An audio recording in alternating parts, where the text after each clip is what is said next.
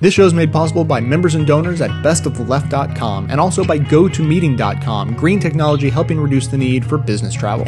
Now, welcome to the award-winning Best of the Left podcast, with clips today from The Daily Show, The Young Turks, Le Show, and The Rachel Maddow Show, with a bonus video clip for our iPhone app users from The Colbert Report.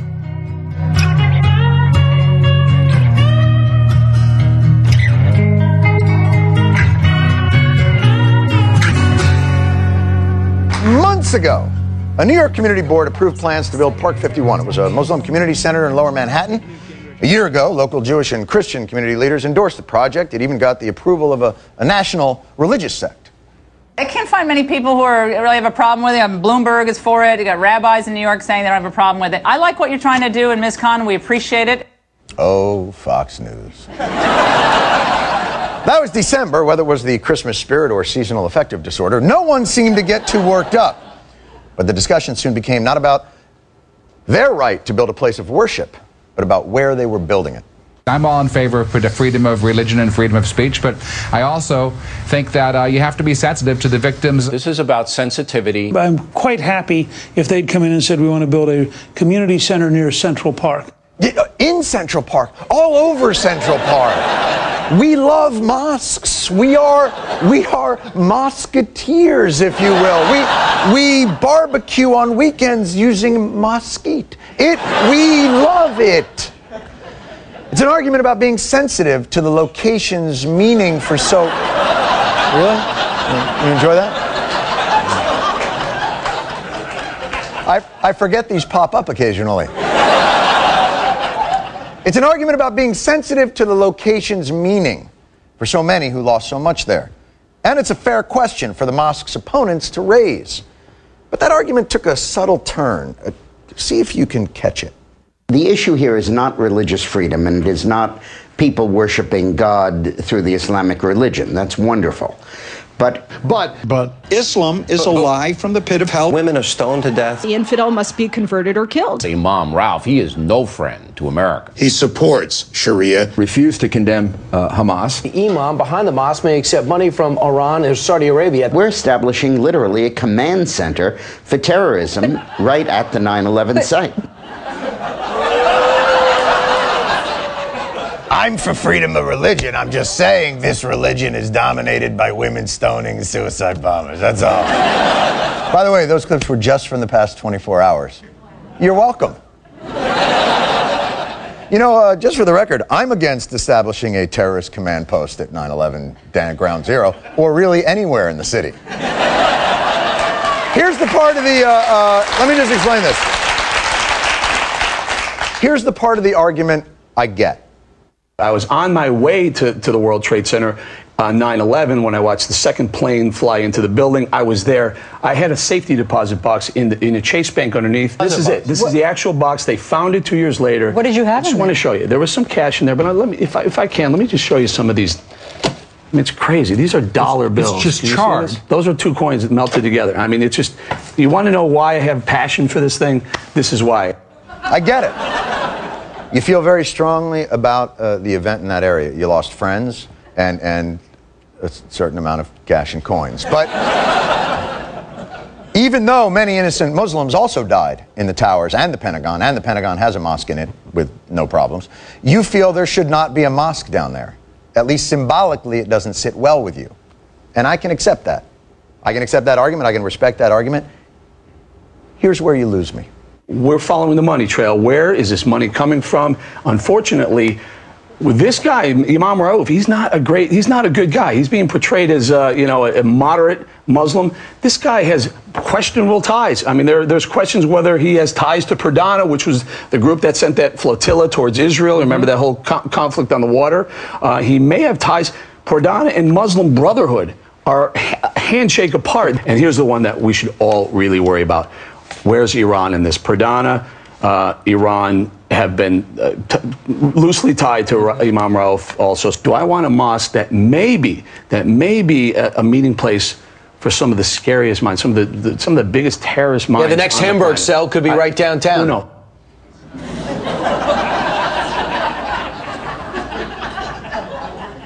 Or uptown. Or midtown. Definitely not the Village. I mean, the rent's there.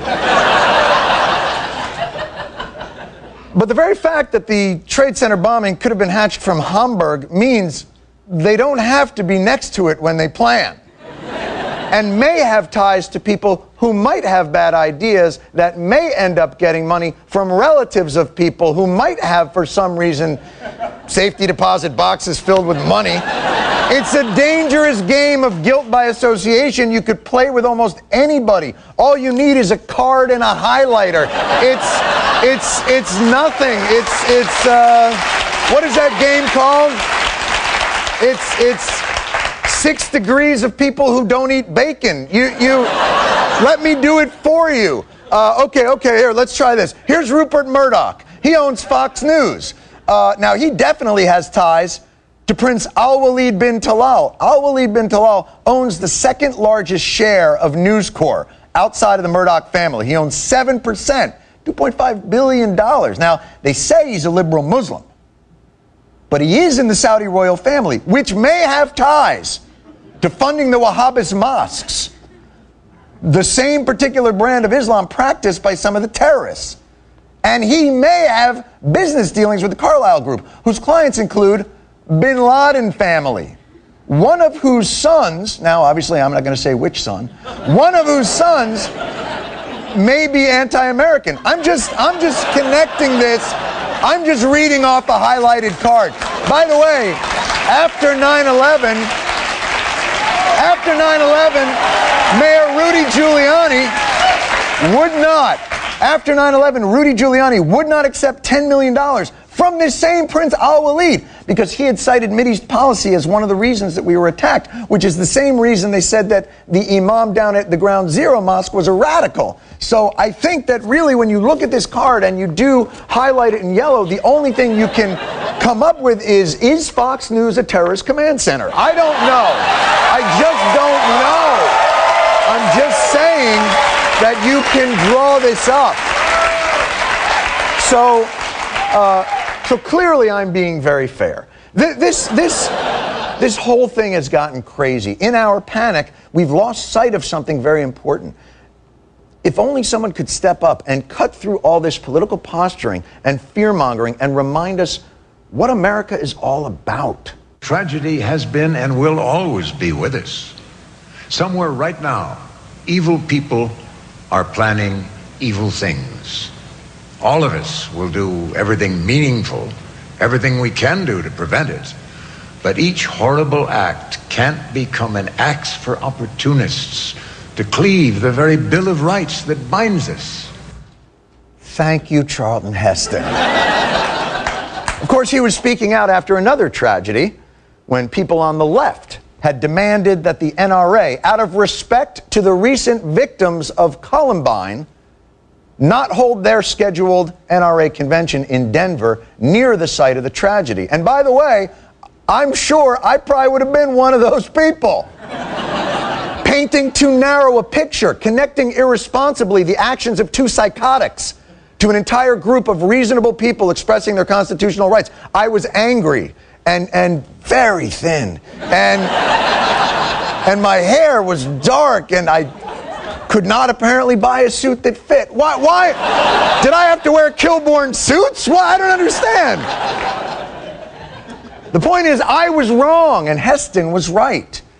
And if you replace NRA with Muslim community and Second Amendment with First Amendment, he's still right. America must stop this predictable pattern of reaction. When an isolated, terrible event occurs, our phones ring, demanding that the NRA explain the inexplicable. Why us? Because their story needs a villain. That is not our role in American society, and we will not be forced to play it. If you disagree, that's your right. I respect that. But we will not relinquish it, or be silenced about it, or be told, do not come here, you are unwelcome in your own land. Well said, sir, and it gives me hope, because if there's anyone who can bring Muslims, Christians, and Jews together, it's Moses. You don't know me. You don't know me at all. You don't know me. You don't know me at all. If you're like most Americans, then fighting traffic across town or flying across the country for business meetings is one of your favorite pastimes. Unfortunately, the same way sweets are making us fat, some of our favorite pastimes, like business travel, are killing the planet. And that's why my liberal guilt leads me to advocate for GoToMeeting. With GoToMeeting, you can meet with clients or coworkers online while sharing exactly what's on your screen, so it's just like meeting in person, minus the jet lag and exploded dinosaur remains. Listeners of this show can try out an unlimited number of meetings for 45 days by visiting GoToMeeting.com and using the promo code PODCAST. That's GoToMeeting.com, promo code PODCAST for a special free 45-day trial. Don't know me. You don't know me at all. But I begin tonight with the GOP's old hate-baiting, scaremongering Southern strategy making a comeback. But this time, the right is going ballistic about the Islamic Center near Ground Zero in order to gin up fears about American Muslims, starting with this guy. But wait, President Obama's not a Muslim. Look, I want to be clear on this because everybody seems to be getting this wrong. President Obama is a Christian. Apparently that's not working because that's news to nearly 1/4 of America. A new Time poll shows 24% think the president is a Muslim. That's mental. A Pew poll finds that 31% of Republicans believe he's a Muslim. That's more than the amount of Republicans who think he's a Christian, which, by the way, is the correct answer. And even 10% of Democrats believe these nonsense rumors. This forces Obama supporters, including his spokesperson today, to say, he's not Muslim! Not that there's anything wrong with that. But why is this idea even out there? How did it get into the bloodstream of the American population? Imam Hussein Obama. I want to be fair, too. He probably is the best anti-American president the country's ever had. Imam Hussein Obama. So they set up the idea that he might be Muslim without explicitly saying it, although that was really close. Kind of like when Bush kept using Iraq and 9/11 in the same sentence. How did people get misled? He doesn't know. But what's the purpose behind all this? Look, this is a free country. What would it matter if you were a Muslim? Well, let's find out. On the 10th anniversary of after you've killed 3,000 people, you're going to now build your mosque? On there? Really? So, according to Beck, Muslims, all Muslims, are responsible for the 9/11 terror attacks. And if Barack Hussein Obama is a Muslim, well, then I guess he must be guilty. I want to remind everybody again, not a Muslim, a Christian. This mosque controversy is just a convenient way to carpet bomb the news cycle by screaming, Muslims, mosque, and boo, terror attacks. From now all the way until November, they're going to keep on going with this. And let's be clear, the outrage over the Muslim Community Center in Lower Manhattan isn't about location. There's already a mosque 3 blocks away.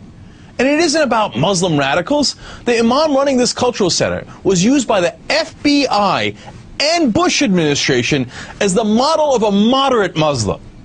The outrage is about stirring up fear and hate against a minority group and exploiting that prejudice for political gain in an election year. And if the Republicans can tap into that vein of fear and loathing that drives their base, they figure it can only help them in the polls. Look, that's what they do. We've seen this strategy before. The right told you that Obama wanted to kill your grandma last summer. Now they're trying to paint him as a Muslim and hence a radical. Maybe kind of like a neo-Nazi or a skinhead. The vast majority of the American people believe there is a freedom of religion that is ingrained in our Constitution, and that right of freedom, free expression of religion would be best exercised by not building it here. Look, we've got in that same First Amendment, there's a right of freedom of speech. Who believes that, say, skinheads should show up at a black sorority convention and scream bigoted remarks? Who believes there's a right of freedom of assembly? Who believes that, neo-Nazis should show up at the B'nai B'rith Hotel and have their meeting in the same, in the next meeting room? There are rights that everyone has that we believe it would be prudent not to exercise them at certain times. So here we go again. The whole Muslim community is like neo-Nazis. Where have we seen this movie before? Oh, right, on Fox News Channel. Any chance they're driving this story as propaganda for their own political purposes? But look at what else Rove said. He thinks Muslims should not exercise their First Amendment right to worship because it might offend someone. I wonder if Roe would apply that logic to other rights, like maybe giving up your Second Amendment rights to make your neighbor feel more comfortable. Or Fox News giving up their First Amendment rights if what they say offends someone. Are they going to do that? Of course not. And that's the point. The conservatives don't really have an argument here. This is what they do. Led by Fox News, they try to scare you and divide us. Someone has to put an end to this vicious cycle. And that's how we wind up here, with 70% of Americans thinking that a building a Muslim community center and a former discount department store is an insult to the people who died on 9/11. And nearly a quarter of the country thinking President Obama is a Muslim. If we keep going with this cycle and pretending that this is a real issue, then we all wind up helping them in their political hatchet job. When the rest of the media follows stories ginned up by Fox to smear their political opponents, we all wind up working for Fox News. And no one wants that. Think again, it's not too wise. With swollen ankles, black and blue, my wheels hit rocks that stop me true. And to think my name's tattooed on your thigh. Try and prove to me. I gotta try and let you see. I gotta try and let you in. I gotta try some of the wrong medicine, yeah. From CPR, Continental Public Radio, this is CPR's weekly dose of one-on-one conversation. Welcome to Mouth to Mouth. I'm Ira Zipkin in Washington. Each week we talk to a newsmaker in a no-holds-barred, non-confrontational setting. It's Mouth to Mouth. We're used to sermons from our clergy people, homilies and adjurations, even warnings of hellfire and brimstone. But this week has seen a new trend in ecclesiastical proclamation, what might be described as the holy threat. While Pastor Terry Jones in Gainesville, Florida, has received the lion's share of the attention so far for his threat to burn 200 copies of the Koran, another evangelical preacher is apparently going through with his threat, and he's here to talk about it with us today. From the Lamb's Blood Spiritual Center in Murfreesboro, Tennessee, the Reverend John Cleese joins us today, Mouth to Mouth.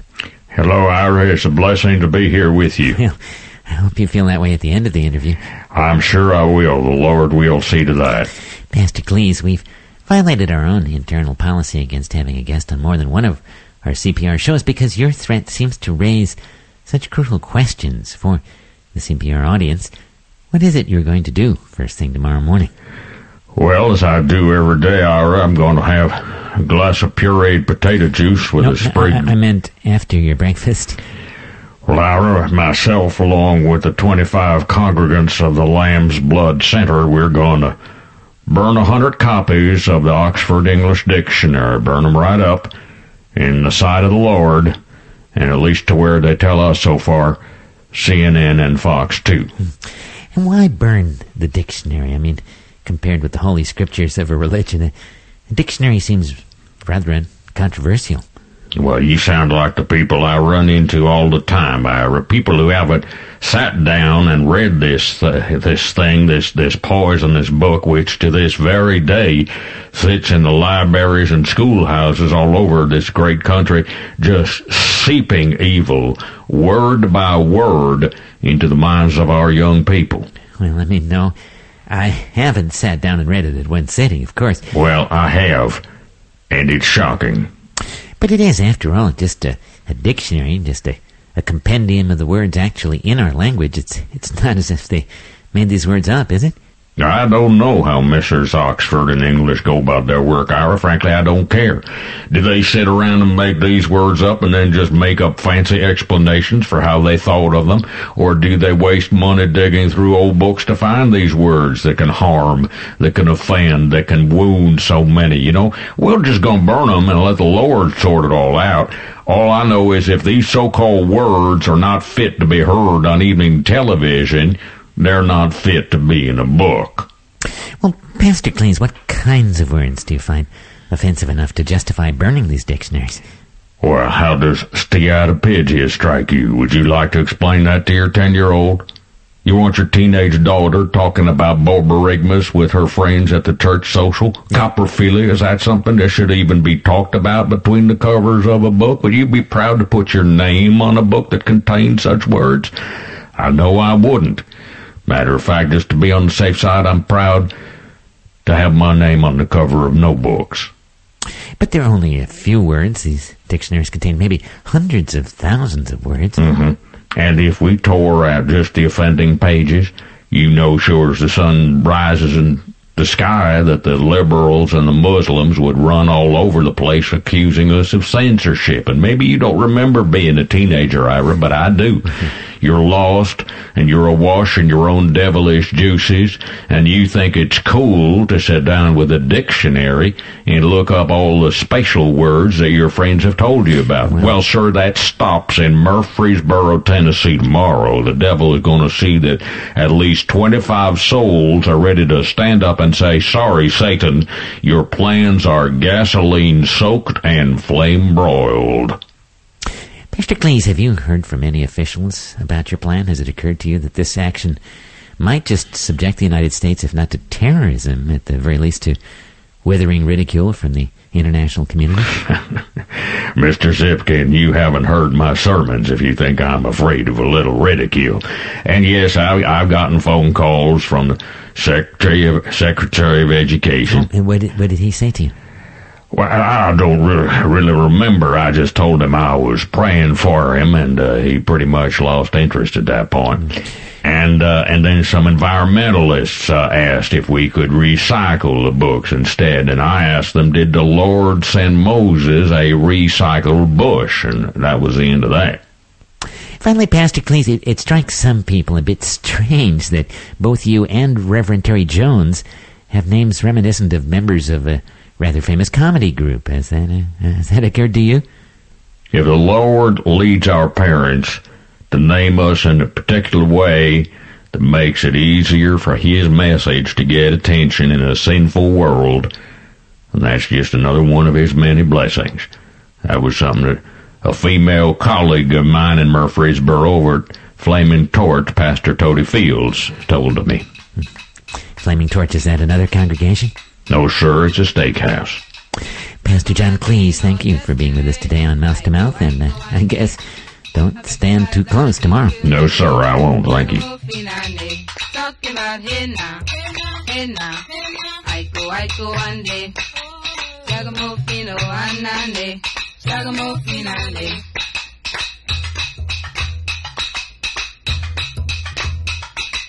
My flag boy and your flag boy sitting by the fire.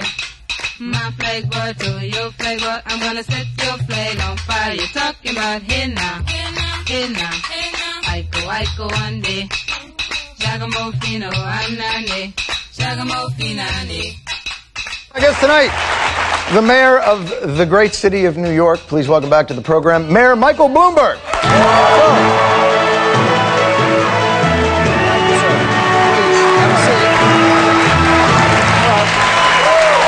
Nice to see you. And you. Thank you for having me. We're honored. As a matter of fact, you know, I don't get a lot of sitting dignitaries. If you don't mind, I just wanted to get just a quick autograph, if you could. Just right on the line there, it'd be great. I really appreciate that. That's terrific. That's terrific. That'll be great. Don't worry about putting my name on it. John reveals the paper to be an all-access New York City parking pass. Thank you. You see what? You want to look at it? Did you see what name I put on it? What'd you put on there? Jon Stewart! Bloomberg! Thought I had you on that one. Damn it. What else did you want? Nothing. I want to wade in. Let's wade in immediately on what is obviously an emotional, supercharged issue that everyone in the city is talking about. This sliced bagel tax. Apparently, New York State has passed an 8-cent tax. If you get a bagel regular, with a schmear. With a schmear, $1. But if you get it sliced, they add 9 cents. 8 cents, 9 cents. It's good. How can that be? How can you add to slice a bagel? It's our state legislature. They can do anything.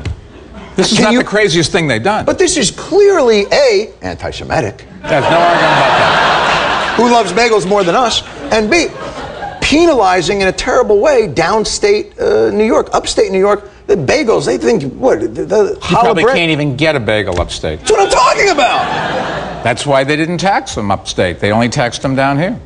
Can you fight? Should we? This is one of the causes I'm going to work on for the next 3.5 years. Is that true? Yeah. It's one of the big things I'm taking on. It's tyranny, I tell you. It is. How are you handling this? Obviously, the mosque, the Islamic Community Center in downtown Manhattan has caused an awful lot of kerfuffle, for lack of a better word. You have spoken out very eloquently in favor of people being able to do what they're able to do on private property. Is that your feeling? When I went to school, we studied the Constitution. It says you have a right to say what you want to say, which means pray to whomever you want, whenever you want, wherever you want. And it's just not the government's business to tell you what to say. I mean, you went on and on about Glenn Beck. He has a right to say anything he wants. That's what's great about America. And people say, well, in Saudi Arabia, you can't build a church. Yes, that's the difference between Saudi Arabia and America. And it's plain and simple that. Whether you like a mosque or don't like a mosque, you don't have to go. There's already another mosque down there within 4 blocks of the World Trade Center. There's porno places. There's fast food places. I mean, it's a vibrant community. It's New York. I understand.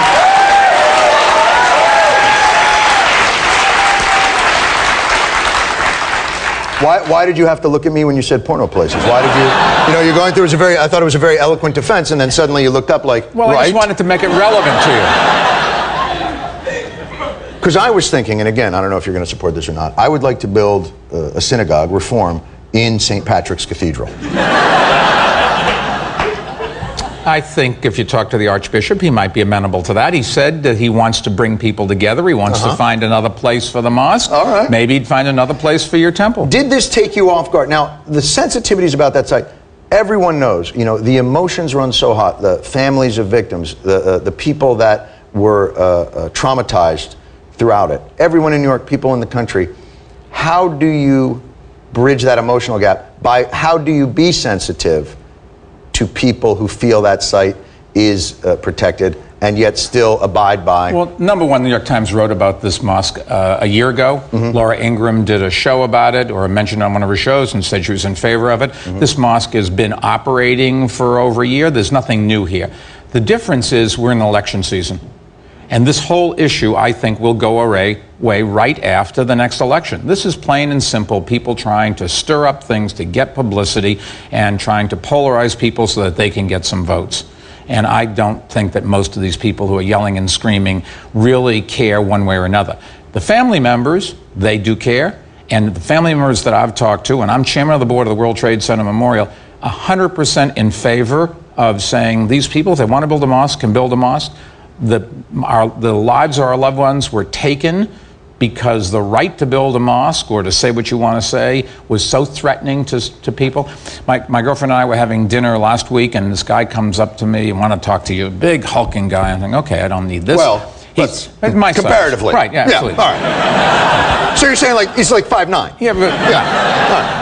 And he said, I want to talk to you about the mosque. And I'm thinking, it's going to ruin my hamburger. I got hamburger and a pickle and a potato chip or something. And he said, let me just tell you, I just got back from 2 tours fighting overseas for America. This is what we were all fighting for. You go and keep at it. And that's, I think, the real answer. Impressive. I mean, unfortunately, I think the difficulty always is, unfortunately, I'm sure there are veterans who fought over there who feel we shouldn't. I'm sure there are family members, maybe you haven't heard from them, who feel we shouldn't. Absolutely. It's unfortunately, you have to divorce emotion from principle to some extent, and that can't always be an easy job for an elected official. If you were running for re-election, would you feel that you were in a different position or would have to take a different position? I think I should speak out even more if I were running for re-election, because I think the public wants people that what they want people to say, candidates to do, is say what they believe. They want people to be genuine, even if they don't agree with them. And I think, saying one thing today and a different thing tomorrow is not exactly a great way to build a career, and certainly not good government. Yeah, it's the way right now. when they're fanning the flames of the fear, right now it was first about the sensitivity of the spot. Now it's moved to, where's the financing coming from? Who are the people behind this operation? Has that been a concern for New York City? We would not ask that if somebody was trying to build a temple or a church. Plain and simple. Right. You don't want And illegality is illegality. If it's people on a terrorist list, they're on a terrorist list. Plain and simple. Whatever it is. Absolutely. Whether they want to build a mosque or a video arcade. Look, there are a lot of people who've said things that I don't agree with. But if I want to be able to say what I believe, I've got to let you say what you believe, even if I violently disagree with it, and even if I find it despicable.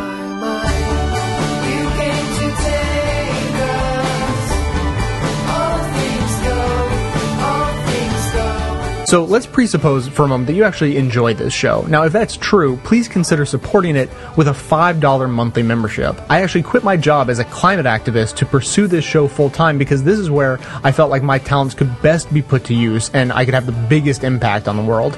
But I really need your support to keep going. I produce 10 shows a month of fearless coverage on all the hot button issues we face, maintaining a rock solid schedule, posting shows at least every third day. So if all that is worth $5 a month or as little as $55 a year, a little discount for you, please consider signing up for a membership at bestoftheleft.com. Members even receive bonus audio and video content on top of the rest that doesn't make it into the final cut of the show.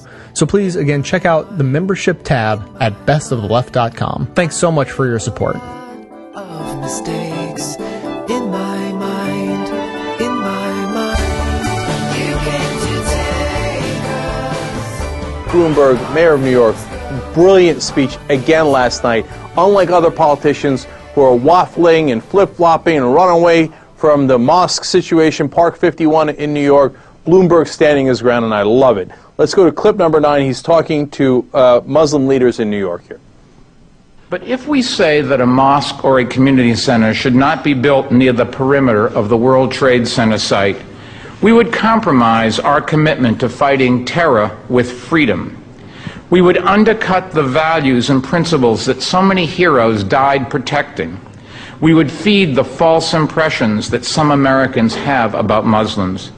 We would send a signal around the world that Muslim Americans may be equal in the eyes of the law, but separate in the eyes of their countrymen. And we would hand a valuable propaganda tool to terrorist recruiters who spread the fallacy that America is at war with Islam. Islam did not attack the World Trade Center. Al-Qaeda did. To implicate all of Islam for the actions of a few who twisted a great religion is unfair and un-American. Today, we are not at war with Islam. We are at war with Al-Qaeda and other extremists who hate freedom. Look, here's among the reasons why I like Bloomberg. Yeah, he's a former Republican, he's an independent, etc. But that guy is strong, man. That's a politician who doesn't back down. He says, look, I didn't stutter. Yes, I'm in favor of it. And these are the American principles behind it. I'm going to give you another one here, clip number 10. The members of our military are men and women at arms, battling for hearts and minds. And their greatest weapon in that fight is the strength of our American values, which have already inspired people around the world. But if we don't practice those values here at home, if we don't practice what we preach abroad, if we don't lead by example, we undermine our soldiers, we undermine our foreign policy objectives, and we undermine our national security. Teach it, preach it. I'm going again. Clip number 11. Now, I understand the impulse to find another location for the mosque and community center. I understand the pain of those who are motivated by loss too terrible to contemplate. And there are people of every faith, including perhaps some in this room, who are hoping that a compromise will end the debate. But it won't. The question will then become, how big should the no-mosque zone be around the World Trade Center site? There's already a mosque 4 blocks away. Should it be moved? This is a test of our commitment to American values, and we have to have the courage of our convictions. We must do what is right, not what is easy. I love it. And there's a politician who does not back down, and that argument is irrefutable. I'm going to do one more. Clip number 12. Now, I know that many in this room are disturbed and dispirited by the debate, but it's worth keeping some perspective on the matter. The first colonial settlers came to these shores seeking religious liberty, and the Founding Fathers wrote a constitution that guaranteed it. They made sure that in this country, government would not be permitted to choose between religions or favor one over another. Nonetheless, it was not so long ago that Jews and Catholics had to overcome stereotypes and build bridges to those who viewed them with suspicion and less than fully American. You know what? Pointing out, look, we've been through this for Jews, Christians, everybody else, and America's better than this. We're going to get through this, and I am not backing down on this because it's what it means to be an American is what's at stake here. And it hurts our foreign policy if we back down on stuff like this. There's a politician who's got some guts, man. And it gives me hope in a guy like Bloomberg. And he understands what the country's all about. I wish we had more politicians like that. Nicely done, Mike Bloomberg. And as I walk on through troubled times, my spirit gets so downhearted sometimes. so we're all strong. And who are the trusted? And where is the harmony, sweet harmony? And each time I feel it slipping away, it just makes me wanna cry. What's so funny about peace, love, and understanding? We begin tonight with the president taking an unequivocal and impassioned stand. I will do everything that I can, as long as I'm President of the United States, to remind the American people that we are one nation under God. And we may call that God different names, but we remain one nation. We are not at war against Islam. We're at war against terrorist organizations that have distorted Islam or falsely used the banner of Islam to engage in their destructive acts. And we've got to be clear about that. We've got to be clear about that because if we're going to successfully reduce the terrorist threat, then we need all the allies we can get. The folks who are most interested in a war between the United States or the West and Islam are Al-Qaeda. That's what they've been banking on. We want to be clear about who the enemy is here. It's a handful, a tiny minority of people who are engaging in horrific acts and have killed Muslims more than anybody else. The other reason it's important for us to remember that is because we've got millions of Muslim Americans, our fellow citizens in this country. They're going to school with our kids. They're our neighbors. They're our friends. They're our co-workers. And when we start acting as if their religion is somehow offensive, what are we saying to them? I've got Muslims who are fighting in Afghanistan in the uniform of the United States Armed Services. They're out there putting their lives on the line for us, and we've got to make sure that we are crystal clear for our sakes and their sakes. They are America's. And we honor their service. And part of honoring their service is making sure that they understand that we don't differentiate between them and us. It's just us. And that is a principle that I think is going to be very important for us to sustain, and I think tomorrow is an excellent time for us to reflect on that. Thank you very much, everybody. Today was the president's first press conference since May, and it ended on that rather impassioned, rather pugnacious note. If some of that rhetoric sounds familiar, it may be in part because you've heard that sentiment before. From President Obama, sure, but you have also heard it from previous presidents. Most notably, you have heard similar sentiments from President Bush just after the attacks of 9/11. These acts of violence against innocents violate the fundamental tenets of the Islamic faith. And it's important for my fellow Americans to understand that. The enemy of America is not our many Muslim friends. It is not our many Arab friends. Americans understand we fight not a religion. Ours is not a campaign against the Muslim faith. Our war is against evil, not against Islam. There are thousands of Muslims who proudly call themselves Americans. And they know what I know, that the Muslim faith is based upon peace and love and compassion, the exact opposite of the teachings of the Al-Qaeda organization, which is based upon evil and hate and destruction.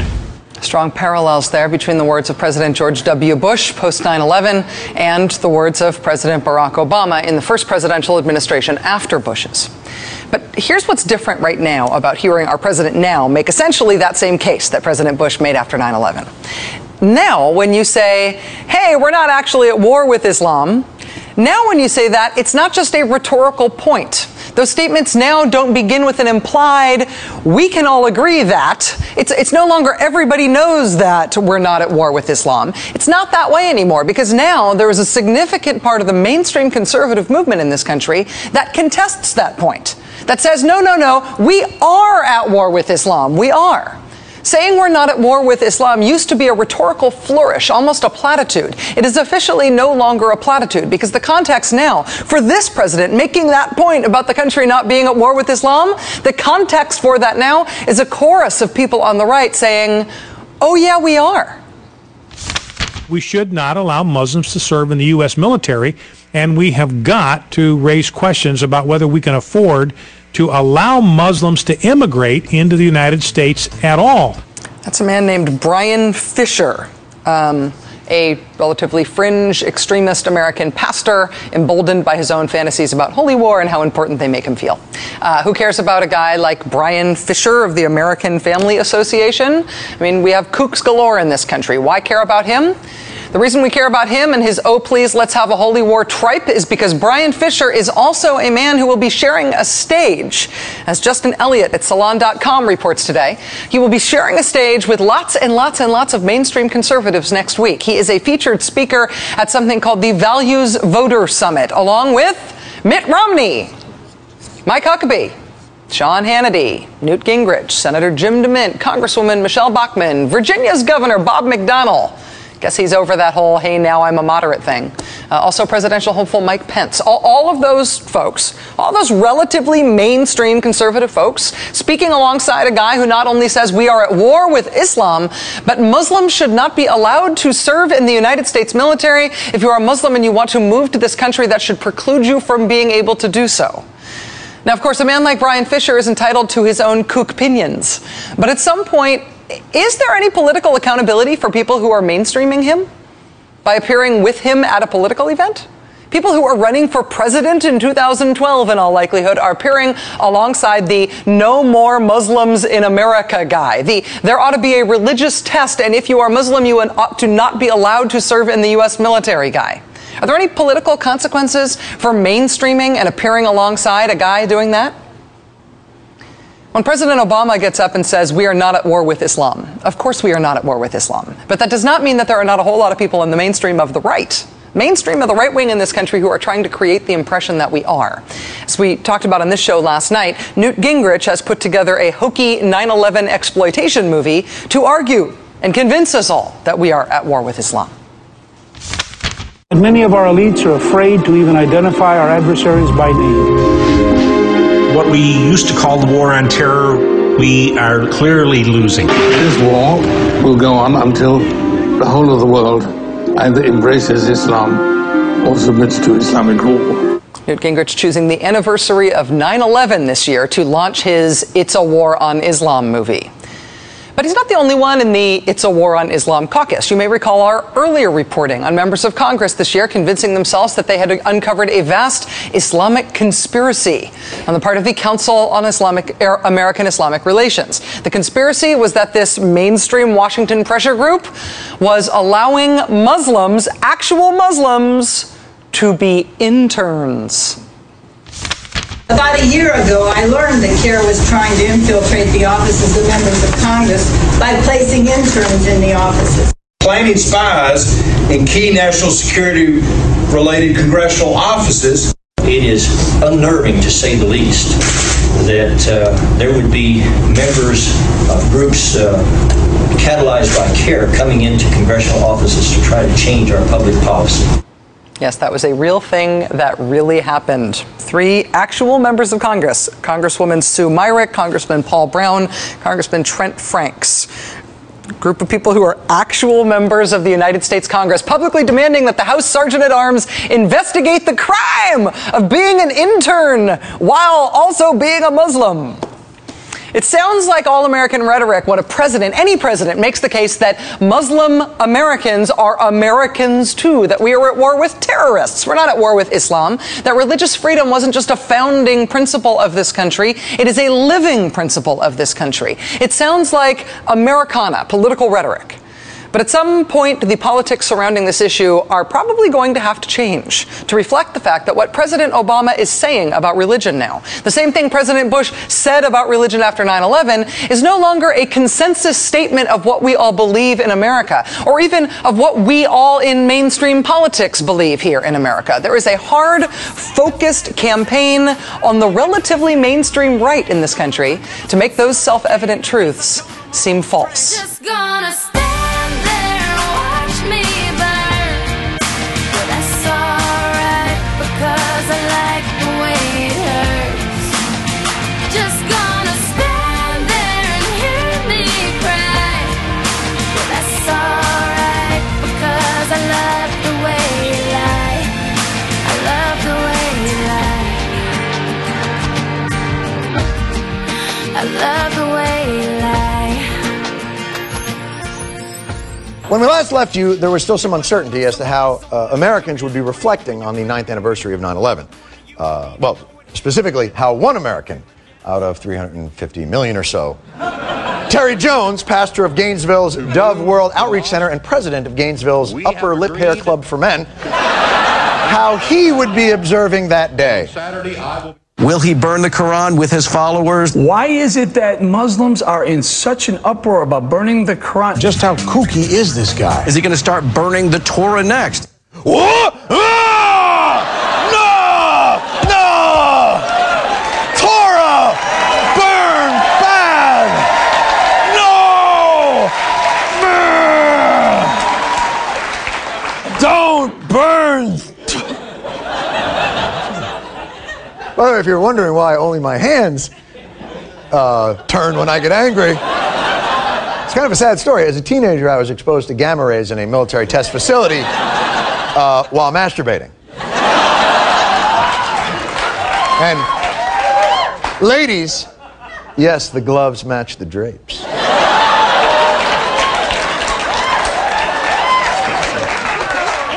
So, did Yosemite Jones burn the Quran like he promised? We feel that God is telling us to stop. Oh, really? God's telling you to stop. When God told you to do it originally, he hadn't anticipated the backlash? Is that it? God never saw that one coming? Is that what you're saying? I think you might be confusing God with everybody else in the world telling you to stop. Because, let me ask you this. When God told you not to burn the Quran, did it sound something like this? Don't be a an idiot, dude! Because that's not God. That's everybody. That was not the only Quran burning to fall through, by the way. For more, we go to Jennifer Shaver at our Amarillo affiliate, KT. A planned public burning of the Quran did not take place today in an Amarillo city park. David Grisham, the leader of an area radical Christian group, attempted to publicly set fire to the Islamic holy book. Snuck up behind him and took his Quran. He said something about burning the Quran. I was like, dude, you have no Quran.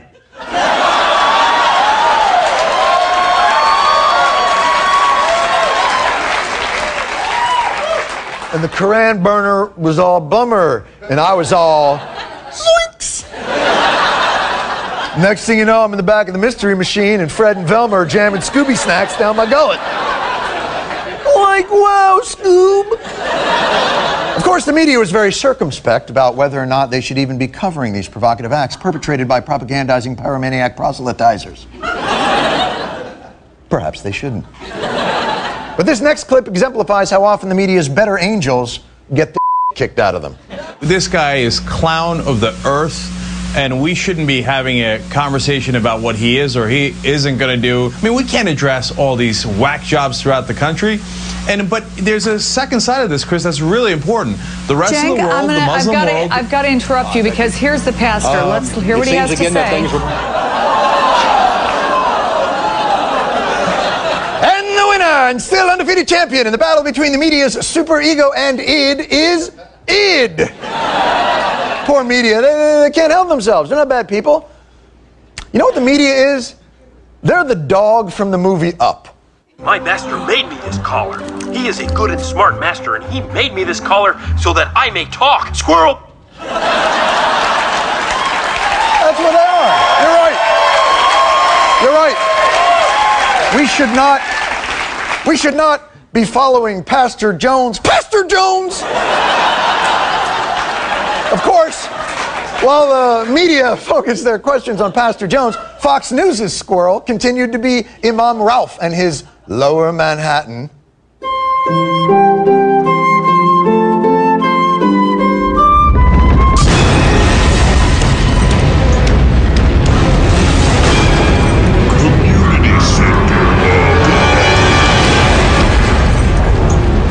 I want to know why this imam will not condemn the terrorist group Hamas. Who's financing this very expensive mosque? Is this imam radical? Why does it have to be so close? Is it provocation? Is it celebration? And with such a big planet, why there?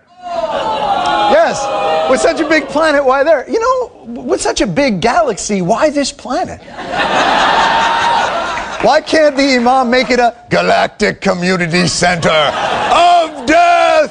Death! Death! Or I was probably supposed to get some reverb? Death! No? Nothing? All right. All right, Imam, answer the questions.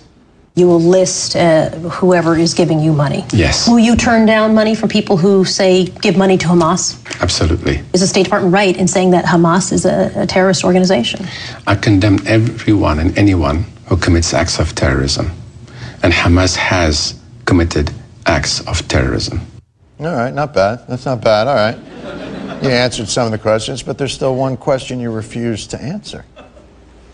Why on this planet? Had I known this would happen, we certainly would never have done this. If we moved from that location, the story will be that the radicals have taken over the discourse.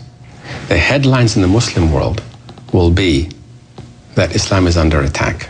The concern for American citizens who live and work and travel overseas will increasingly be compromised if the radicals are strengthened. But if we don't do this right, anger will explode in the Muslim world. Oh, Imam Ralph, you think you're so reasonable with your smoky voice and lickable beard.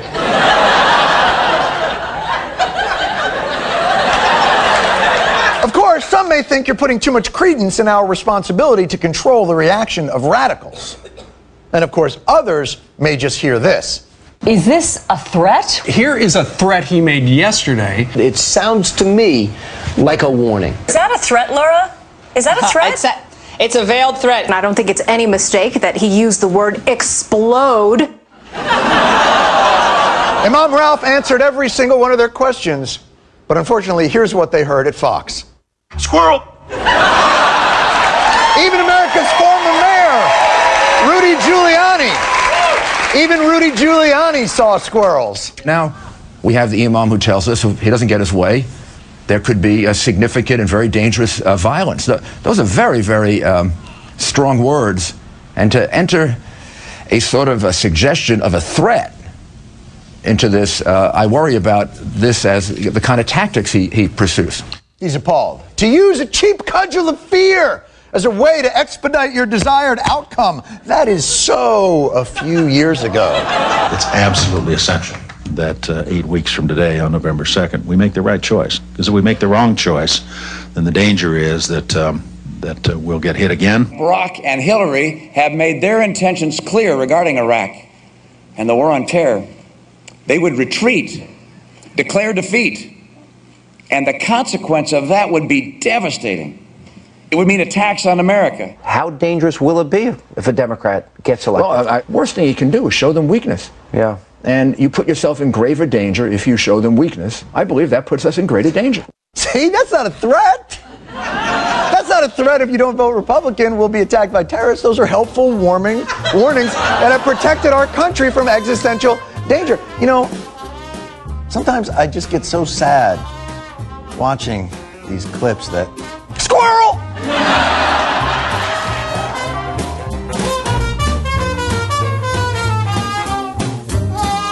You can support this podcast at no additional cost to yourself when you shop at Amazon through a special widget posted at bestoftheleft.com. You can use the widget to search for what you're looking for, or simply click through and shop the site normally.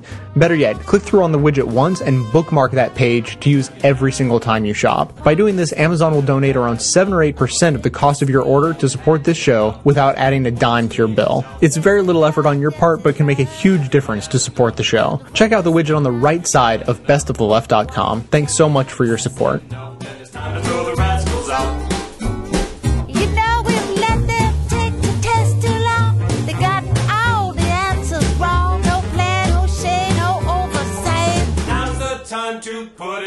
Michael Enright, he's a 21-year-old guy that was in New York, got in a cab, asked the cab driver if he was Muslim. In the beginning, seemed to be having a friendly conversation. And when the driver said, yes, I am in fact Muslim, he stabbed him. He stabbed him in the neck and the face. We actually have some clips from the driver here that we can show you. Let's see his side of the story. I saw the knife coming to my neck right here. Then I moved a little bit, then this horse came here, is very deep, would almost got my bone in there. All right. Ahmed Sharif. It is Ahmed Sharif. He shows you where his scars are, where he got stabbed, obviously. We got one more from him. Let's watch. Once I see his face, is so much anger and mad on me, I don't know, and hate. He had to kill me. I over and over asked him, please don't kill me. Why you have to kill me? What I did? And of course, Ahmed didn't do a damn thing. And so the guy who attacked him, Michael Enright, apparently said, Assalamu alaikum, Assalamu alaikum, this is your checkpoint, right? Now, ironically, Assalamu alaikum means peace be with you. Yeah. Well, that's not really how things went down. One would think since 2001 that most Americans had learned that. So now we find out that Michael Enright worked for Intersections International, and that's actually a group that promotes interfaith dialogue, which is good. And he actually cared a lot about post-traumatic stress disorder, wound up going to Afghanistan and, you know, trying to find out what soldiers were going through, etc. He looks like the Craigslist killer. Yeah, a little bit. A little bit, yeah. The late Craigslist killer. Yeah. So now, apparently, the Intersections International supports the plan for an Islamic Center and mosque at Park 51, right? So now conservative blogs have taken this and run with it. They're like, aha! You see that? They thought it was conservatives and that we had riled people up. Turns out the guy's a liberal. Yeah, all right. Okay. Here's who doesn't stab Muslims in the neck. Liberals. Okay, and you can't have it both ways. You can't be like, oh, liberals, they love those Muslims. They don't understand we're a Judeo-Christian country. And yeah, they stab Muslims in the neck. Yeah, I mean, I got it. It's, and you can't, you know, you can't just say all conservatives don't go around stabbing Muslims. No, of course not. I hope not. Jesus, we have a bloody country. None do. Right. And this guy was drunk, and as the police decided afterwards when they arrested him, they described him as a disturbed person. Yes, he was definitely disturbed. Yeah. Look, you know, some now are speculating that he have post-traumatic stress disorder, etc. To me, in my mind... He was shooting a movie in Iraq. Yeah. I mean, in Afghanistan. In Afghanistan, right. And I'm not saying that wouldn't give it to you, but I mean, he went over there and he got very angry. He didn't like the way Afghans were not appreciative of the foreign troops on their soil. Oh, is that right? I hadn't read that. He didn't like that, and I'm obviously phrasing it in a way that suits our purposes.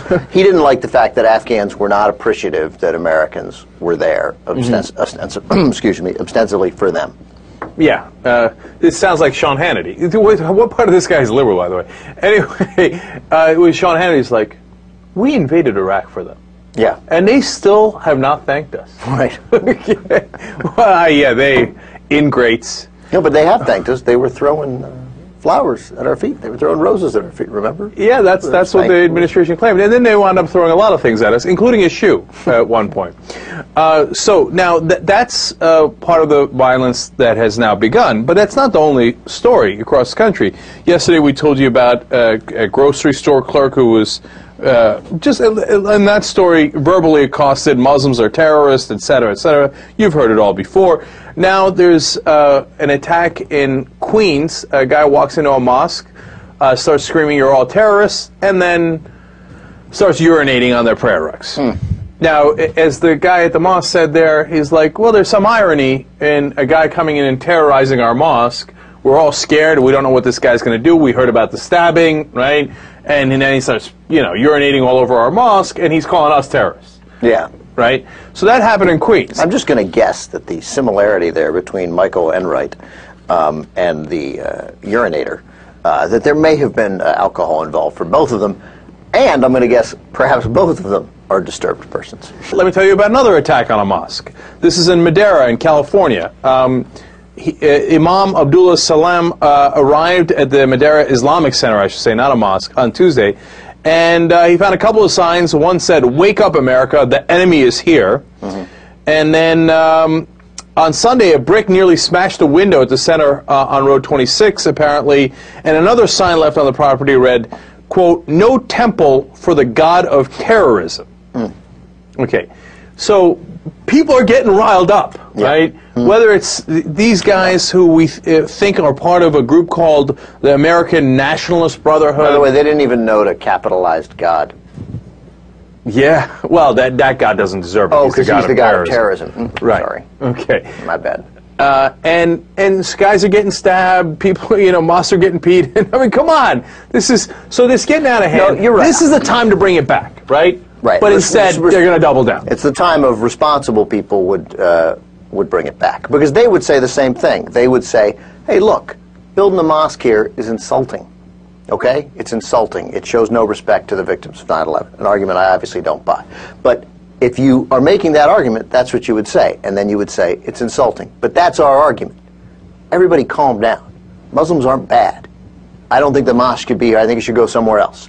But not here. But stop stabbing people.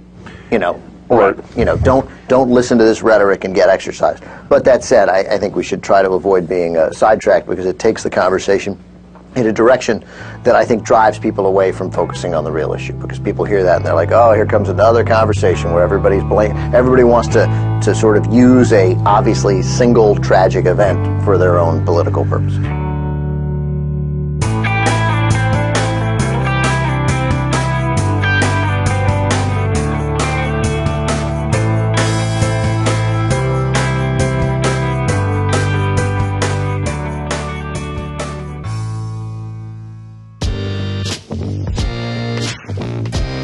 Hi, Jay. My name is Lauren, and I'm calling from Rockford, Illinois. I'm calling because on the 9/12 show, you asked us to predict what was going to happen in the election, and you asked us to think of, something other than the usual line.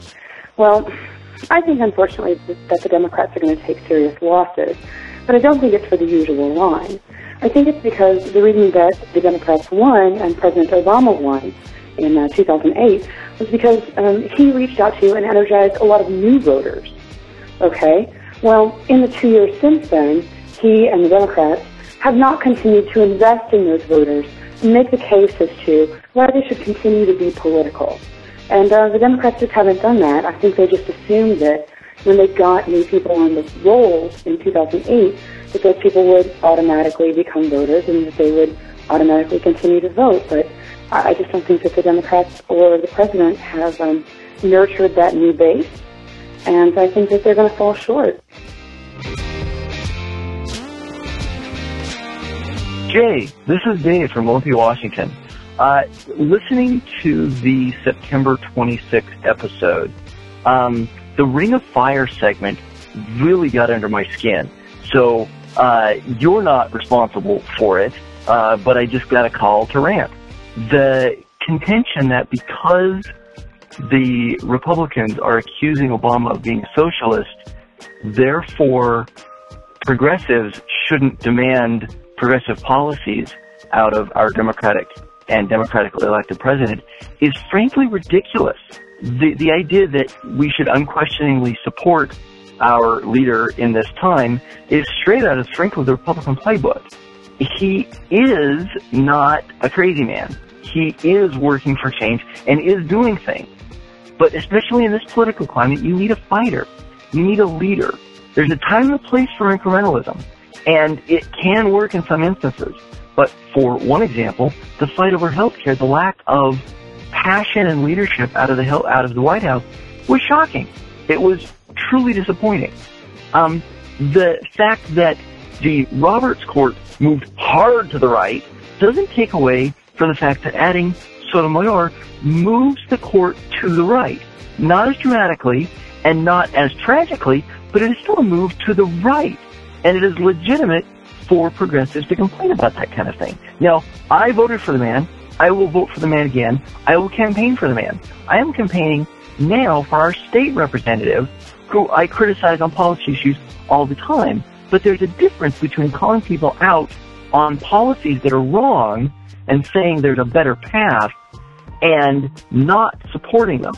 And I think that the Ring of Fire segment totally missed the point of the difference between supporting the best candidate that you can get elected and demanding that that candidate represent your values and fight for a progressive America. Anyhow, thanks for the show, Jay. I love it, and best of luck.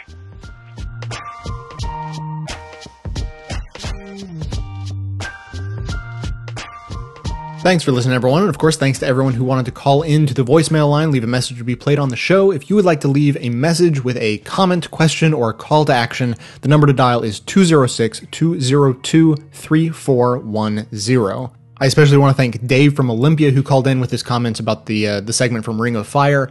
I will say this about that. I tend to agree. Now, the news from today's show, you may have noticed there's a new sponsor for the show. Everybody calm down. I hope to make it as painless as possible. The basic breakdown is, the members have absolutely, members and donors make the show possible. I'm able to survive and produce this show for you guys. The next goal is health insurance. I used to have health insurance when I had a real job. I don't anymore. So before you decide to rant and rave about ads being added to the show, just keep that in mind.